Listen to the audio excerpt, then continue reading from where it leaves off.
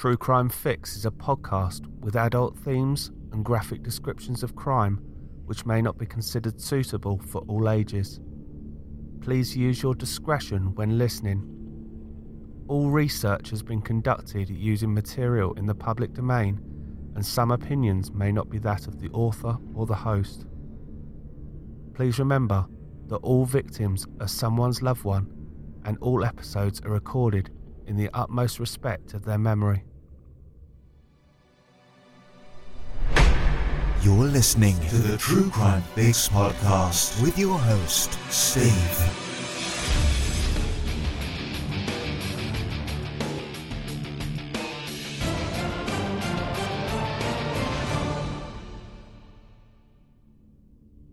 Hello again everyone, and welcome to our 28th episode together and our first anniversary episode. If you've enjoyed the show so far, then please make sure that you've subscribed on your chosen podcast directory, and all of the new episodes will automatically download for you. You can also listen to the new episodes through the website too, so go over to www.truecrimefixpodcast.co.uk, and all of the episodes are at the base of the home screen. The episodes are also available now on YouTube, on the True Crime Fix channel, so please, if you do enjoy the show, spread the word as far as possible. I also want to take this opportunity to welcome Zachary and Penny into the True Crime Fix Patreon family. Thank you again for your continued support. Talking about Patreon, the fourth video cast is available for everyone of the Chief Inspector level, and it focuses on the story of Alice Gross. 1 year ago this Saturday, February the 1st, I released the first 2 episodes. The case of Sofia Safodska and the case of the Alrosa Villa shooting. Listening back to the early episodes, it's nice to gauge how far my journey has come, and the horrific music that I thought gave it a creepy vibe. I really don't know what I was thinking. The minor celebration that I had when I received 28 downloads on my first day, and being excited to know that people were listening to the show and it was not just my friends. So for the first anniversary, I thought I would do something slightly different and bring you some of the cases from my what I would like to call True Crime Quick Fix. Basically, these are cases that I thought about covering throughout the last year, but either because I couldn't find enough information to create a full episode, or I could not get the story to fit in with the ethos that I wanted to have for this podcast, they have not made it out of the planning stage. Therefore, instead of one case today, you're going to get a few shorter ones. Ones where the victims still deserve a voice. A couple of these cases will only be a matter of minutes, and then the slightly longer one towards the end. I'm going to couple that with a few stories about what has gone right and what has gone wrong for this podcast over the last year. So although we're going to go for a different format today, I hope that you enjoy this as much as the normal cases. I'm going to start right back at the very beginning, following an email that I was sent this week. A listener of mine, Faith Vasquez, asked quite an interesting question about how I came up with the name for the show. I thought it was a brilliant question, as I had not revisited that thought process since I went through it. Hence, I thought I'd share it with you as well. My thought process for the name started in October 2018, when I decided categorically I was going to start this journey. I wanted something simple and catchy. Whether we like to admit it, the majority of us are addicted to these crime stories for one reason or another. Consequently, I started with true crime addiction, but I conducted some market research on my mates, and the general consensus was that it was too wordy and it was too close to a book title with the same connotation in the title. So I thought about calling it Crime Fix, trying to follow the case file model of one word name, but there was also a segment on an American podcast with a very similar name. Therefore, I just added true to the start, and here we are. With regards to the music, as I said on many occasions, I never intended to release this to the public. The initial intention was to record cases for my wife to fall asleep to, but it soon progressed, and that meant that I put zero thought into any of the music. I just picked one off of a free licensing website, and that was it. Later I added Alex's voice to it to make it slightly more personal, and as they say, the rest is history. The new music, however, was edited and produced by Alex from another license-free website, and I think it's slightly more fitting from me and the show as a whole. The first case that I wanted to cover when I started the show was that of a murder of a boy that I went to school with. So ladies and gentlemen, this is your True Crime Fix. I'm your host Steve, and the first segment is dedicated to the memory of Scott Walker. Scott Walker was born in 1988 in Hillingdon Hospital. He resided in the town of Eastcote with his family. He was a few years younger than us, and he attended Queensmead Secondary School in South Ruislip. Scott would have come to Queensmead in September 1999, and although he was much younger than us, he tried to get involved with a couple of the upper school games of football, which would go on at break times. I can see him to this day. His clothes, a bit too big for him, and his thick glasses unfortunately made him the brunt for a lot of the older students' jokes. It would be fair to say that he did fall in with the wrong crowd, with the realisation that he would do practically anything for acknowledgement or the sense of belonging. Poor Scott was asked to do things like dive on the concrete for the amusement of the people who he classed as friends. The issue was, for us who tried to persuade him not to do this to himself, he was more interested in getting into the good books of the, in air quotes, cool kids. Alas, when it came to that, my own social stature meant that I could not really compete with that. His behaviour in class as well was disruptive to other students. One classmate remembered when I interviewed her. He lived in the wrong time. If it were now, I bet people would have been much more understanding of his capabilities and helped him more. He didn't really help himself though. He gave as good as he got sometimes, or would just start on people for no reason. But hindsight being 20/20 vision, and knowing more about what I know now as an adult, there was obvious signs of neglect.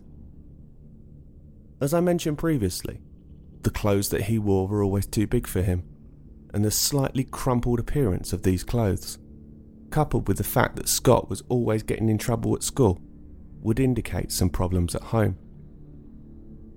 Ultimately, he would be asked to leave school due to his behaviour issues before the rest of the year would graduate. On the 29th of May 2002, police were called to 151 Woodlands Avenue in Eastcote, a suburb in northwest London. When they arrived, Scott was found in the property with horrific head injuries.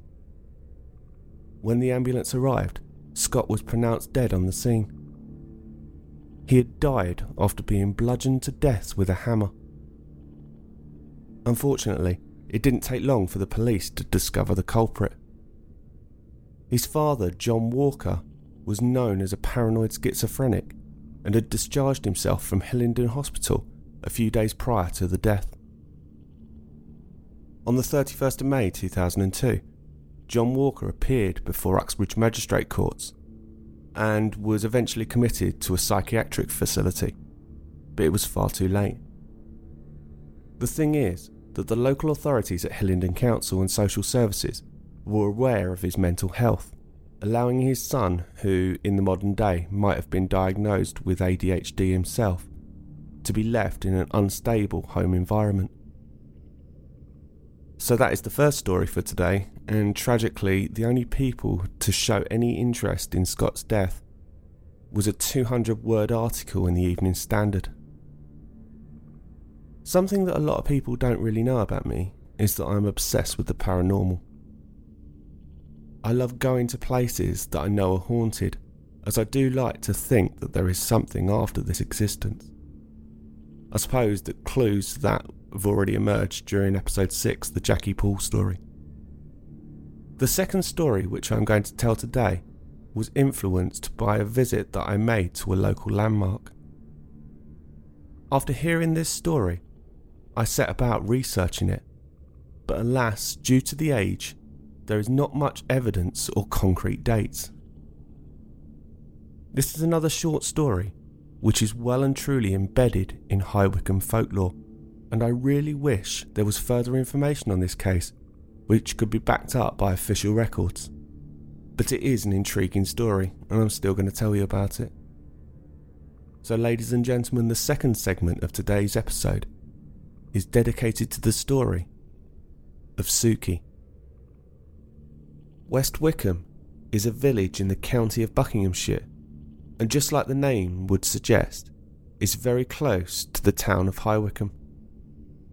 The Hellfire Caves at West Wycombe are considered to be one of the most haunted locations in the UK. TV's Most Haunted, featuring Yvette Fielding and Derek Acorah, and the American show Ghost Hunters Paranormal Teams, visited the caves and found plenty of evidence that the caves were haunted. So what was so special about the caves? The caves were commissioned by Sir Francis Dashwood. Francis Dashwood had inherited the title, the 11th Baron Le Despencer, from his father in 1724 and set up home in Wycombe. He would later become the Chancellor of the Exchequer under Prime Minister John Stuart. The caves were completed in 1752, taking 6 years for workmen to finish extending the natural cave system to the half-a-mile tunnel complex which still exists today. A long, winding passage leads past various small chambers to the banqueting hall and then over the River Styx to the inner temple. The original cave system was thought to have been the site of a pagan altar in ancient times. Sir Francis Dashwood in his younger years travelled to Europe and he was introduced to Freemasonry. Sir Francis joined several Freemason lodges on his travels, and when he came back to England, he decided to start his own society, the Monks of the Medmenham. The group was only called the Hellfire Club in more recent times. Those involved included Lord Sandwich, who held the title First Lord of the Admiralty under a number of different British Prime Ministers. John Wilkes, another member of the British Parliament at the time for the county of Middlesex. Benjamin Franklin, one of the founding fathers of the United States, was an occasional visitor, as well as other numerous senior aristocrats and statesmen. The Hellfire Club's main activities included drinking copious amounts of alcohol, debauchery, and occult rituals which were carried out in the inner temple directly 300 feet below St. Lawrence's Church. Just your average Friday night out in now what is a university town. These black magic rituals are thought to have been one of the reasons for the paranormal activity in Hellfire Caves. In the late 18th century, a chambermaid at the local George and Dragon by the name of Suki dreamt of one day getting a better life for herself. She longed to marry into wealth and regularly turned down the advances of the local boys, feeling that she could do much better for herself. One day, a wealthy businessman stopped at the inn and took a shine to young Suki, who was 16 at the time. One night, not long after he had finished residing at the inn, she received a note asking her to meet him in the caves so that they could elope and get married. Suki could not believe her luck and made sure that she made the necessary arrangements, purchasing a new wedding dress and counted down the days for her new life to begin. Rumour has it that Suki knew of an underground tunnel that went from the George and Dragon to the main hall in the Hellfire Caves. one of the reasons behind the secrecy of the Hellfire Caves Club was that the majority of actions which took place underground were illegal, including the consumption of counterfeit alcohol.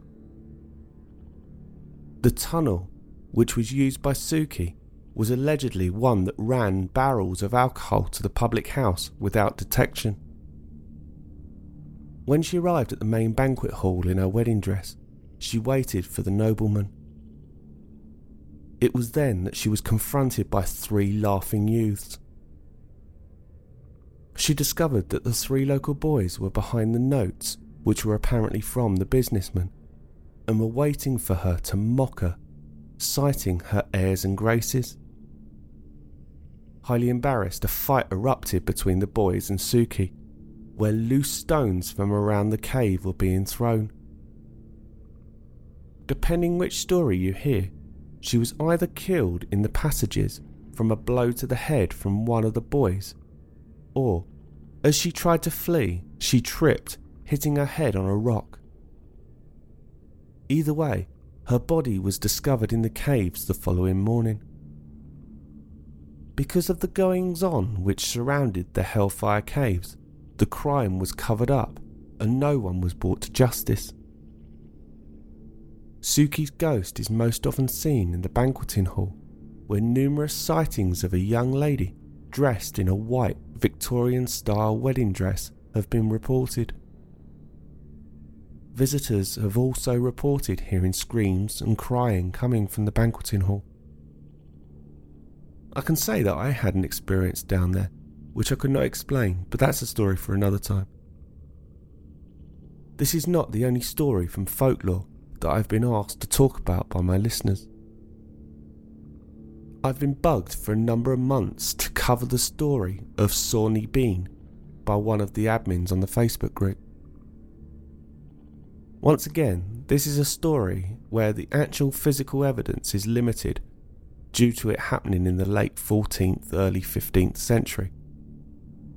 The case is incredibly barbaric and goes against everything that this podcast stands for, but I'll bend the rules for the anniversary episode. As Sawney Bean was a cannibal. But this story is quite interesting. If anyone's seen the film The Hills Have Eyes, the film was based on this Scottish story.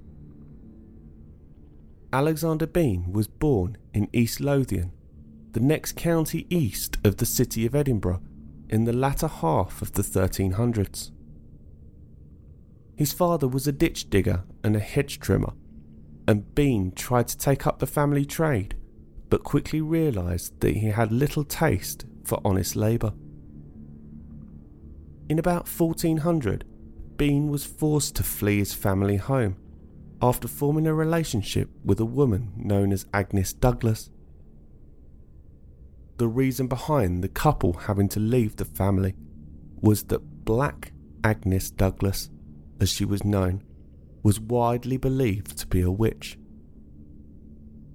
Alexander and Agnes made their way across southern Scotland as outlaws, eventually finding and settling in a cave at Ben End Head on what is now the South Ayrshire coast near Ballantrae.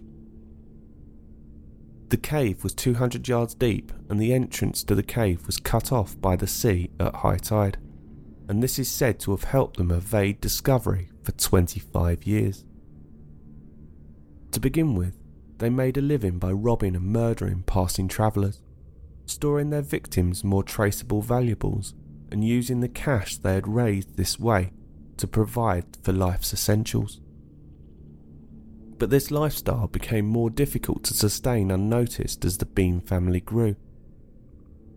Alexander and Agnes are said to have produced 8 sons and 6 daughters, who in turn are said to have incestually produced 18 grandsons and 14 granddaughters. As the family grew older and, due to the diet, stronger, the clan began to kill up to 6 people a day. The Beans came up with a simple solution to the problem of feeding their rapidly growing family. Rather than just robbing and murdering their victims, they took to eating them as well, pickling anything not immediately consumed for later use. But in about 1430, the Beans ambushed a man and his wife who were on their way home from a local fete. The man was able to fight them off as their attention was on his wife, first stripping her naked before disemboweling her. The man used his horse as a weapon, steering it towards his attackers and putting up a fight before other travellers on the road came to his aid, around 20 people returning from the same fate. The Bean clan found themselves at a numerical disadvantage and, as they had never encountered this before, retreated, leaving the woman's body behind. Until then, there had been no living witnesses to the existence of the family, but once it became clear that the disappearances in the area were the responsibility of a group of savage outlaws, the man was taken to the Chief Magistrate of Glasgow, who was putting two and two together, as there was now a long list of people missing locally. The magistrate gathered a small army of his own to go and hunt them down. It is said that King James I personally led the hunt for the Beans, the only fact that really allows any part of this story to be dated and leads away from the belief that this story was fiction. Hundreds of men with dogs scoured every inch of the surrounding countryside, eventually discovering the cave at Benin Head, complete with the evidence of mass murder and cannibalism. The damp walls of the cave were lined with human limbs. In other areas, the clothes and jewellery which had been stolen were also stored. The Bean family were taken in chains to Edinburgh.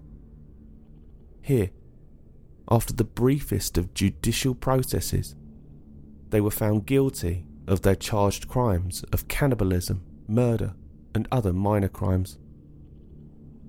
The clan were now 45 strong, and all the male members of the family were executed by having their hands and feet chopped off before being left to bleed to death.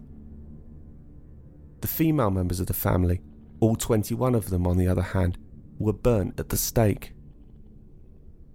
Is this story truth or fiction? Well, there is a distinct lack of real historical evidence for this story, which, if true, would have involved the disappearance of thousands of people over a prolonged period of time. Saying that, in those days documentary evidence was in the form of a poem or a song. The Ballad of Sawney Dean exists and tells the horrific tale, but I'll let you make your own mind up. Also surely a story which ended with the manhunt led personally by the king, plus the mass execution of the men, women and children of the Bean family, would surely have left some documentary evidence at the time. Before I go on to the final case this week, I just wanted to address a few things that have not gone well so far for this podcast. No one will ever prepare you for some of the hurtful things that people will say about you or the show that you release for free every fortnight. I'm not going to give the people the time of day to give examples. But please, people, if you don't like what I do, you're not obligated to listen. I try my hardest to do this show and dedicate a lot of time to the stories I release. It therefore sucks to read some of the things that I have to. As you can probably gather from the stories so far, they've all been ones about people who have been betrayed by people that they should have been able to trust. Well, apart from Sawney Bean's story, but I'd written that last line before I decided to include that. So, for dramatic effect, please just pretend it's true, as it leads us on to the final story for today. And this one is heartbreaking. I've been really lucky that when I have been struggling to meet deadlines for episodes, and I'm getting stressed out, my wife Ashley will quite often step in and write a case. So far she has written Gemma Hayter's story, Rhys Jones's story, and April's story, and she's working on a very famous British case for this season. I just want to publicly declare that without Ashley's support, I really don't think I could have continued as long as I have. This is another of her tragic cases that will close the show. There is no stronger bond in this world than of a mother and her children. The love between a mother and her child is like no other, a bond uniting two bodies and two souls. A mother's love is unconditional and eternal.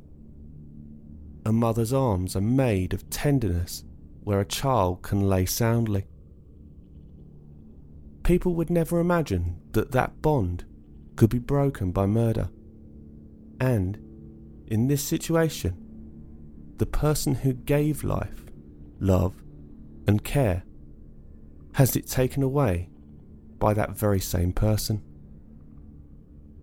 For the final time today, ladies and gentlemen, this is your True Crime Fix.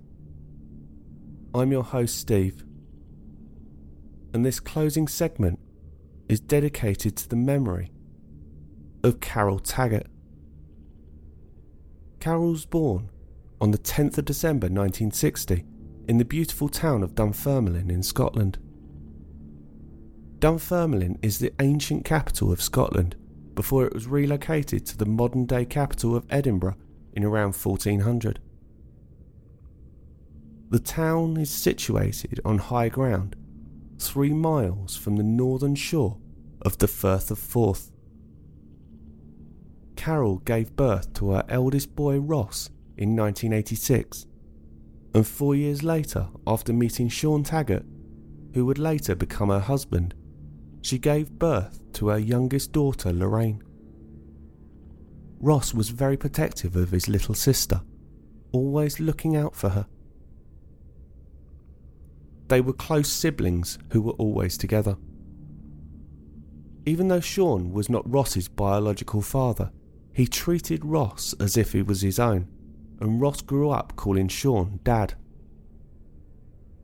Lorraine stated that she was always very close to her father and was undeniably a daddy's girl, whereas Ross was very much a mummy's boy. Ross was considered the golden child, and as he grew up, he really relied and depended on his mother Carol for pretty much everything.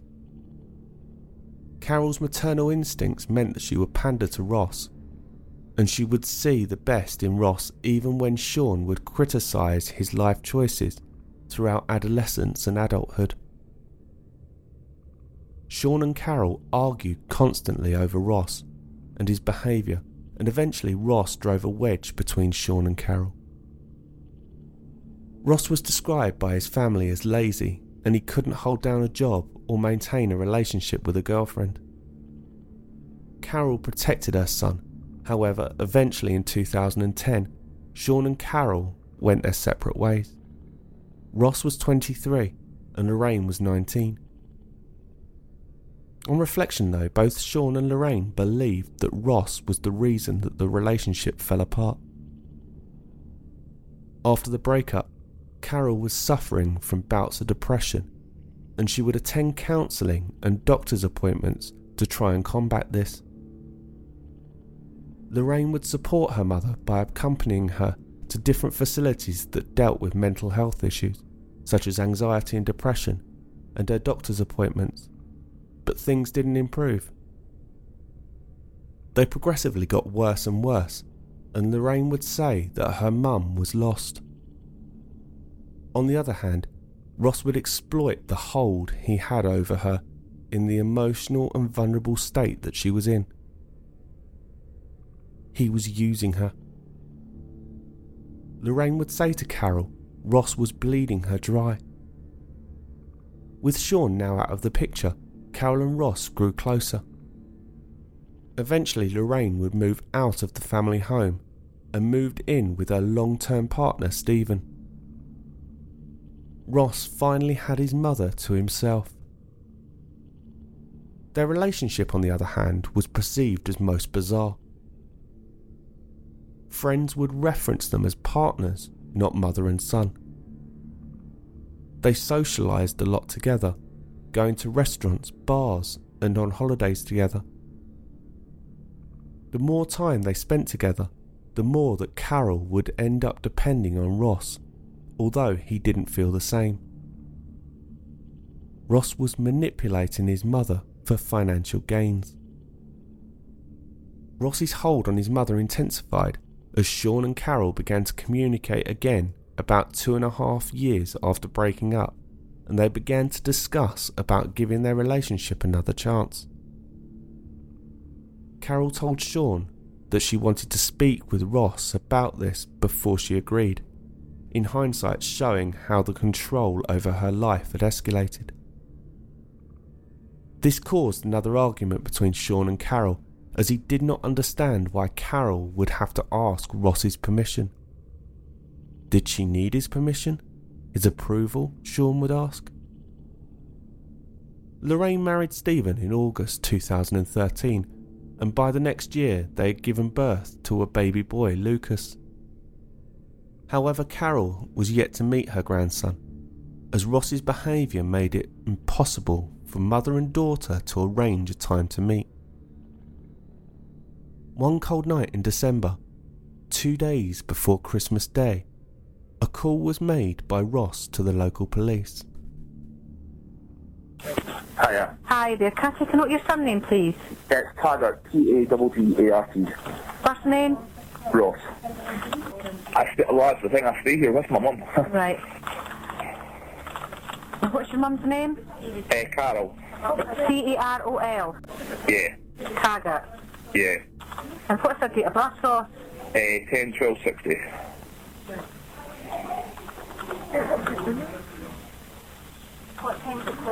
Right, so when she left the house, when did she last see her? About 1 o'clock on Monday morning. Had there been any argument, or? That's the thing, we had an argument. She's been a bit depressive, and my problem is, we had the doctor in last week, and she even told the doctor that she was feeling she didn't want to be here anymore, was the words she used. Ross had reported his mother missing to Dunfermline police. He had stated that they had argued, and he was concerned for her safety, as she had not been home. Carol was classed as a high-risk missing person, as her background was one which caused concern.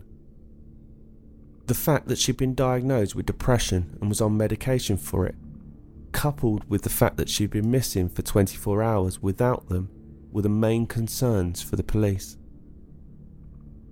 Ross explained to the police that his mother was suicidal. She had apparently mentioned it to Ross and the doctor that she didn't want to be here anymore. Once Lorraine found out Carol was missing, she tried calling her mum's mobile, which was off. Lorraine believed that it was strange, as her mother's phone was glued to her hand or hip.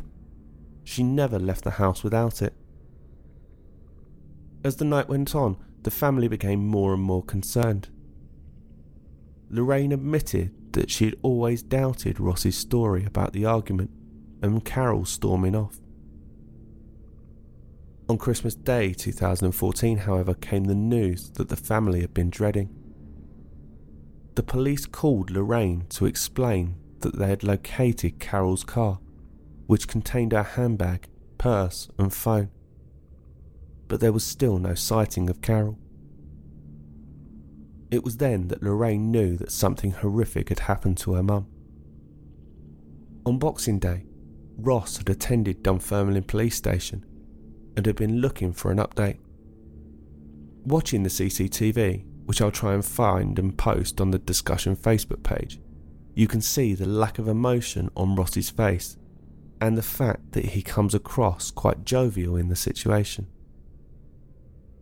Ross was trying to find out how much the police knew. Sean and Lorraine were beside themselves with grief, but in the days after, Ross Taggart reported his mother missing. Unbeknownst to him, Ross's movements were covertly under surveillance. Police were making inquiries with the family regarding his behaviour in the weeks and months leading up to Carol's disappearance. His attitude was not one of a person in despair or concerned, but of a person living the high life. Ross was spotted on CCTV withdrawing money from his mother's account at a cash machine and buying drinks in a local bar. He also visited local retailers and used his mother's card for purchases. In fact, between the 22nd and the 31st of December, Ross had spent £700 from Carol's bank account and accrued £380 in charges on her credit card. While Lorraine and Sean were emotional and confused by the disappearance of Carol, Ross's actions were completely different. On the 11th of January 2015 at 8 a.m, 3 weeks after Ross had reported his mother Carol missing, the family received news that they had been dreading. A body had been found. Lorraine was asked by the police to conduct an identification to confirm that it was indeed her mother's body. Due to the extent of the injuries to Carol, Lorraine had to identify her by the distinctive brightly coloured tattoo that she had on her wrist. Carol's body had been found battered and strangled in a caravan park. Her body had been wrapped in bedding and bound in twine under a caravan at Petticoat Bay near the city of Fife, close to a caravan that Carol owned. CCTV obtained showed that Ross was wandering around the park early on Christmas Eve morning, which is when the police believed that the body had been hidden before he phoned through the missing persons report. The severity of the attack was made clear. She was strangled so vigorously that her neck had been broken. On the 14th of January 2015, 3 days after Carol's body had been found, Ross Taggart was arrested and charged with the murder of his mother and perverting the course of justice. Even though Ross had been in custody for suspicion of the murder of his mother, he applied to attend her funeral. The law in the United Kingdom states that this is within his human rights to attend. However, his request was later rejected after pleas from his family. How could a murder suspect attend the funeral of his victim? Ross Taggart's trial commenced on the 12th of November 2015 at the High Court in Edinburgh. During the trial, Ross had stood by his story that him and his mother had an argument and that she had stormed out of the house. But during the proceedings, a mystery woman gave evidence against Ross. She spoke about how Ross had contacted her through an internet dating site and how he had driven around to her house for casual sex. He drove to her address in his mother's car. The same address where the police later found and reported Carol's car to be. Unbeknownst to this mystery witness, he had discarded his own mother's body only a few hours beforehand. Psychiatrists are led to believe that the reason that Ross went searching for casual sex after brutally murdering his mother was due to the fact that he was turned on by the sense of power and dominance and did not want to lose that feeling. On the 25th of November, the jury was back within an hour and Ross Taggart was found guilty. He was jailed for life and told he would serve a minimum of 18 years in prison. On sentencing, Lord Eust made the following statement in court. Ross Taggart, you have been convicted by a unanimous verdict of the jury of the terrible crime of the murder of your own mother, a woman who did a great deal, indeed probably too much, for you in the course of her life. In the course of an argument on the 21st or 22nd of December last year, you caused her head injuries and throttled her to death.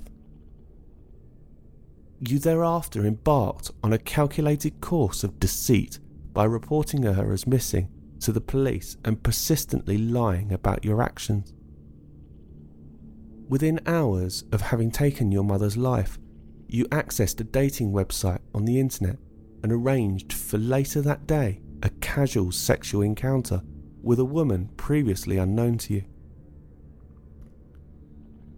You wrapped your mother's body in linen from the house and caravan which she owned, tied together with twine from your bedroom in the caravan, and placed it in the void under the wooden stairway in a nearby caravan, where it was discovered by the police on the 11th of January this year. You have shown no regret or remorse, and even continued to deny your involvement before the jury in the face of the overwhelming and unanswerable evidence against you. Your responses to that evidence against you was at some times ludicrous. How you have lived with your conscience since you murdered your mother, I do not know. The sentence for murder is fixed by law, and I must now impose that sentence on you. I sentence you to imprisonment for life. I must also fix the punishment part of your sentence, which is the period you must spend in full prison in order to satisfy the requirements of the punishment and the deterrence before you can even apply to the parole board for Scotland to be released out on licence. In fixing that period, I have to take into account not only the circumstances of the murder itself, but also of your conduct. I fixed the punishment part of this sentence at 18 years. You must not assume that you'll be automatically released at the end of that period. You will only be released when the parole board for Scotland is satisfied that you are no longer necessary for the protection of the public, that you continue to be confined in prison. Your sentence will run from the 14th of January 2015. After sentencing, Lorraine Taggart wept as she spoke outside court. She said, "As a family, we will try and move forward. However, given today's outcome, we shall never get over my mum Carol's death. We will simply get further away from the event. Despite her strong-willed nature, she was loved by us all, and is missed every day by us, and we are devastated by how cruelly she was taken from us." After sentencing, John Dunn, Procurator Fiscal, or the Public Prosecutor for the East of Scotland, said, "Ross Taggart murdered his mother and then sought to cover up his callous crime by concealing her body and pretending that she had left the area after an argument. All murders are shocking, but the murder of a parent by one of her own children makes it particularly so. It was an appalling crime which stunned not only all those who knew Carol, but also the local community. Our thoughts are with the family and friends of Carol." However, it did not end there. When the last will and testament of Carol Ann Taggart was published, it revealed she showered praise on her son for caring for her throughout a period of illness, and wanted him to have the majority of her fortune. By the laws of this country, however, due to the obvious fact that he was responsible for her passing, he is banned from receiving any money. She gifted him her £300,000 home in Dunfermline, its furniture, and her childminding business. In the will, she wrote that she was leaving him the assets in consideration of the fact that during my illness, Ross has stayed with me and supported me, and in doing so given up a large part of his freedom and activities. Lorraine, on the other hand, had been cut out of the will completely and is still campaigning along with other family members to have a legal loophole closed which allowed a killer to be appointed executor of the estate. Ross cannot personally receive any money under Scottish law, but has control over decisions relating to the estate and has refused to allow the family access to the house to retrieve mementos.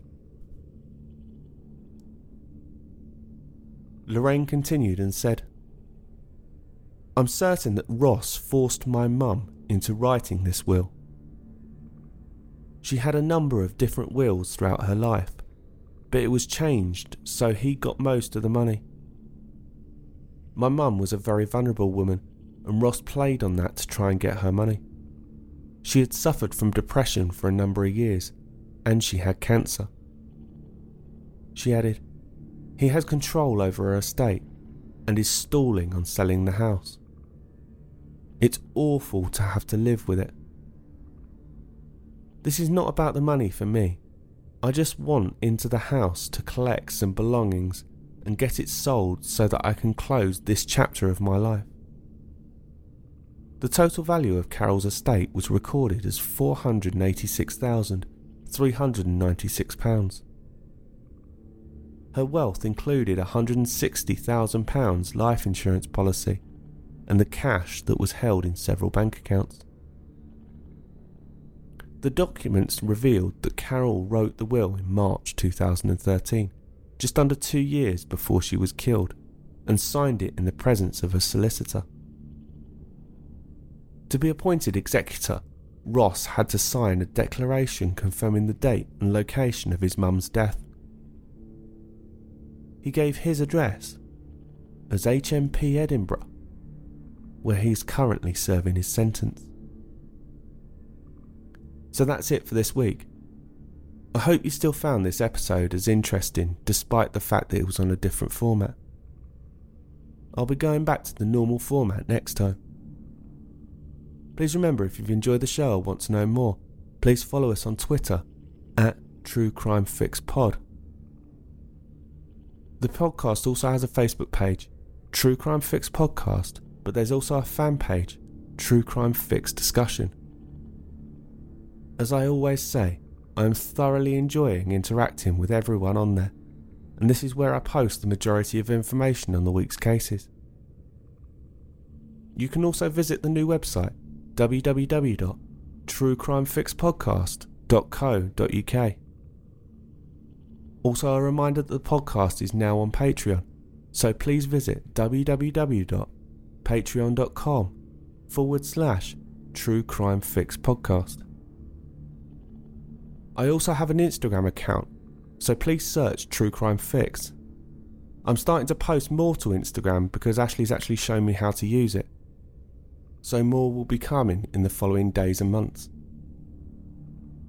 Also, if you have any suggestion or feedback for the show, please contact me at truecrimefixpodcast@gmail.com. Until next time, stay safe, look after each other, and live life to the fullest, because you never know who or what might be coming around the next corner. Take care, everyone.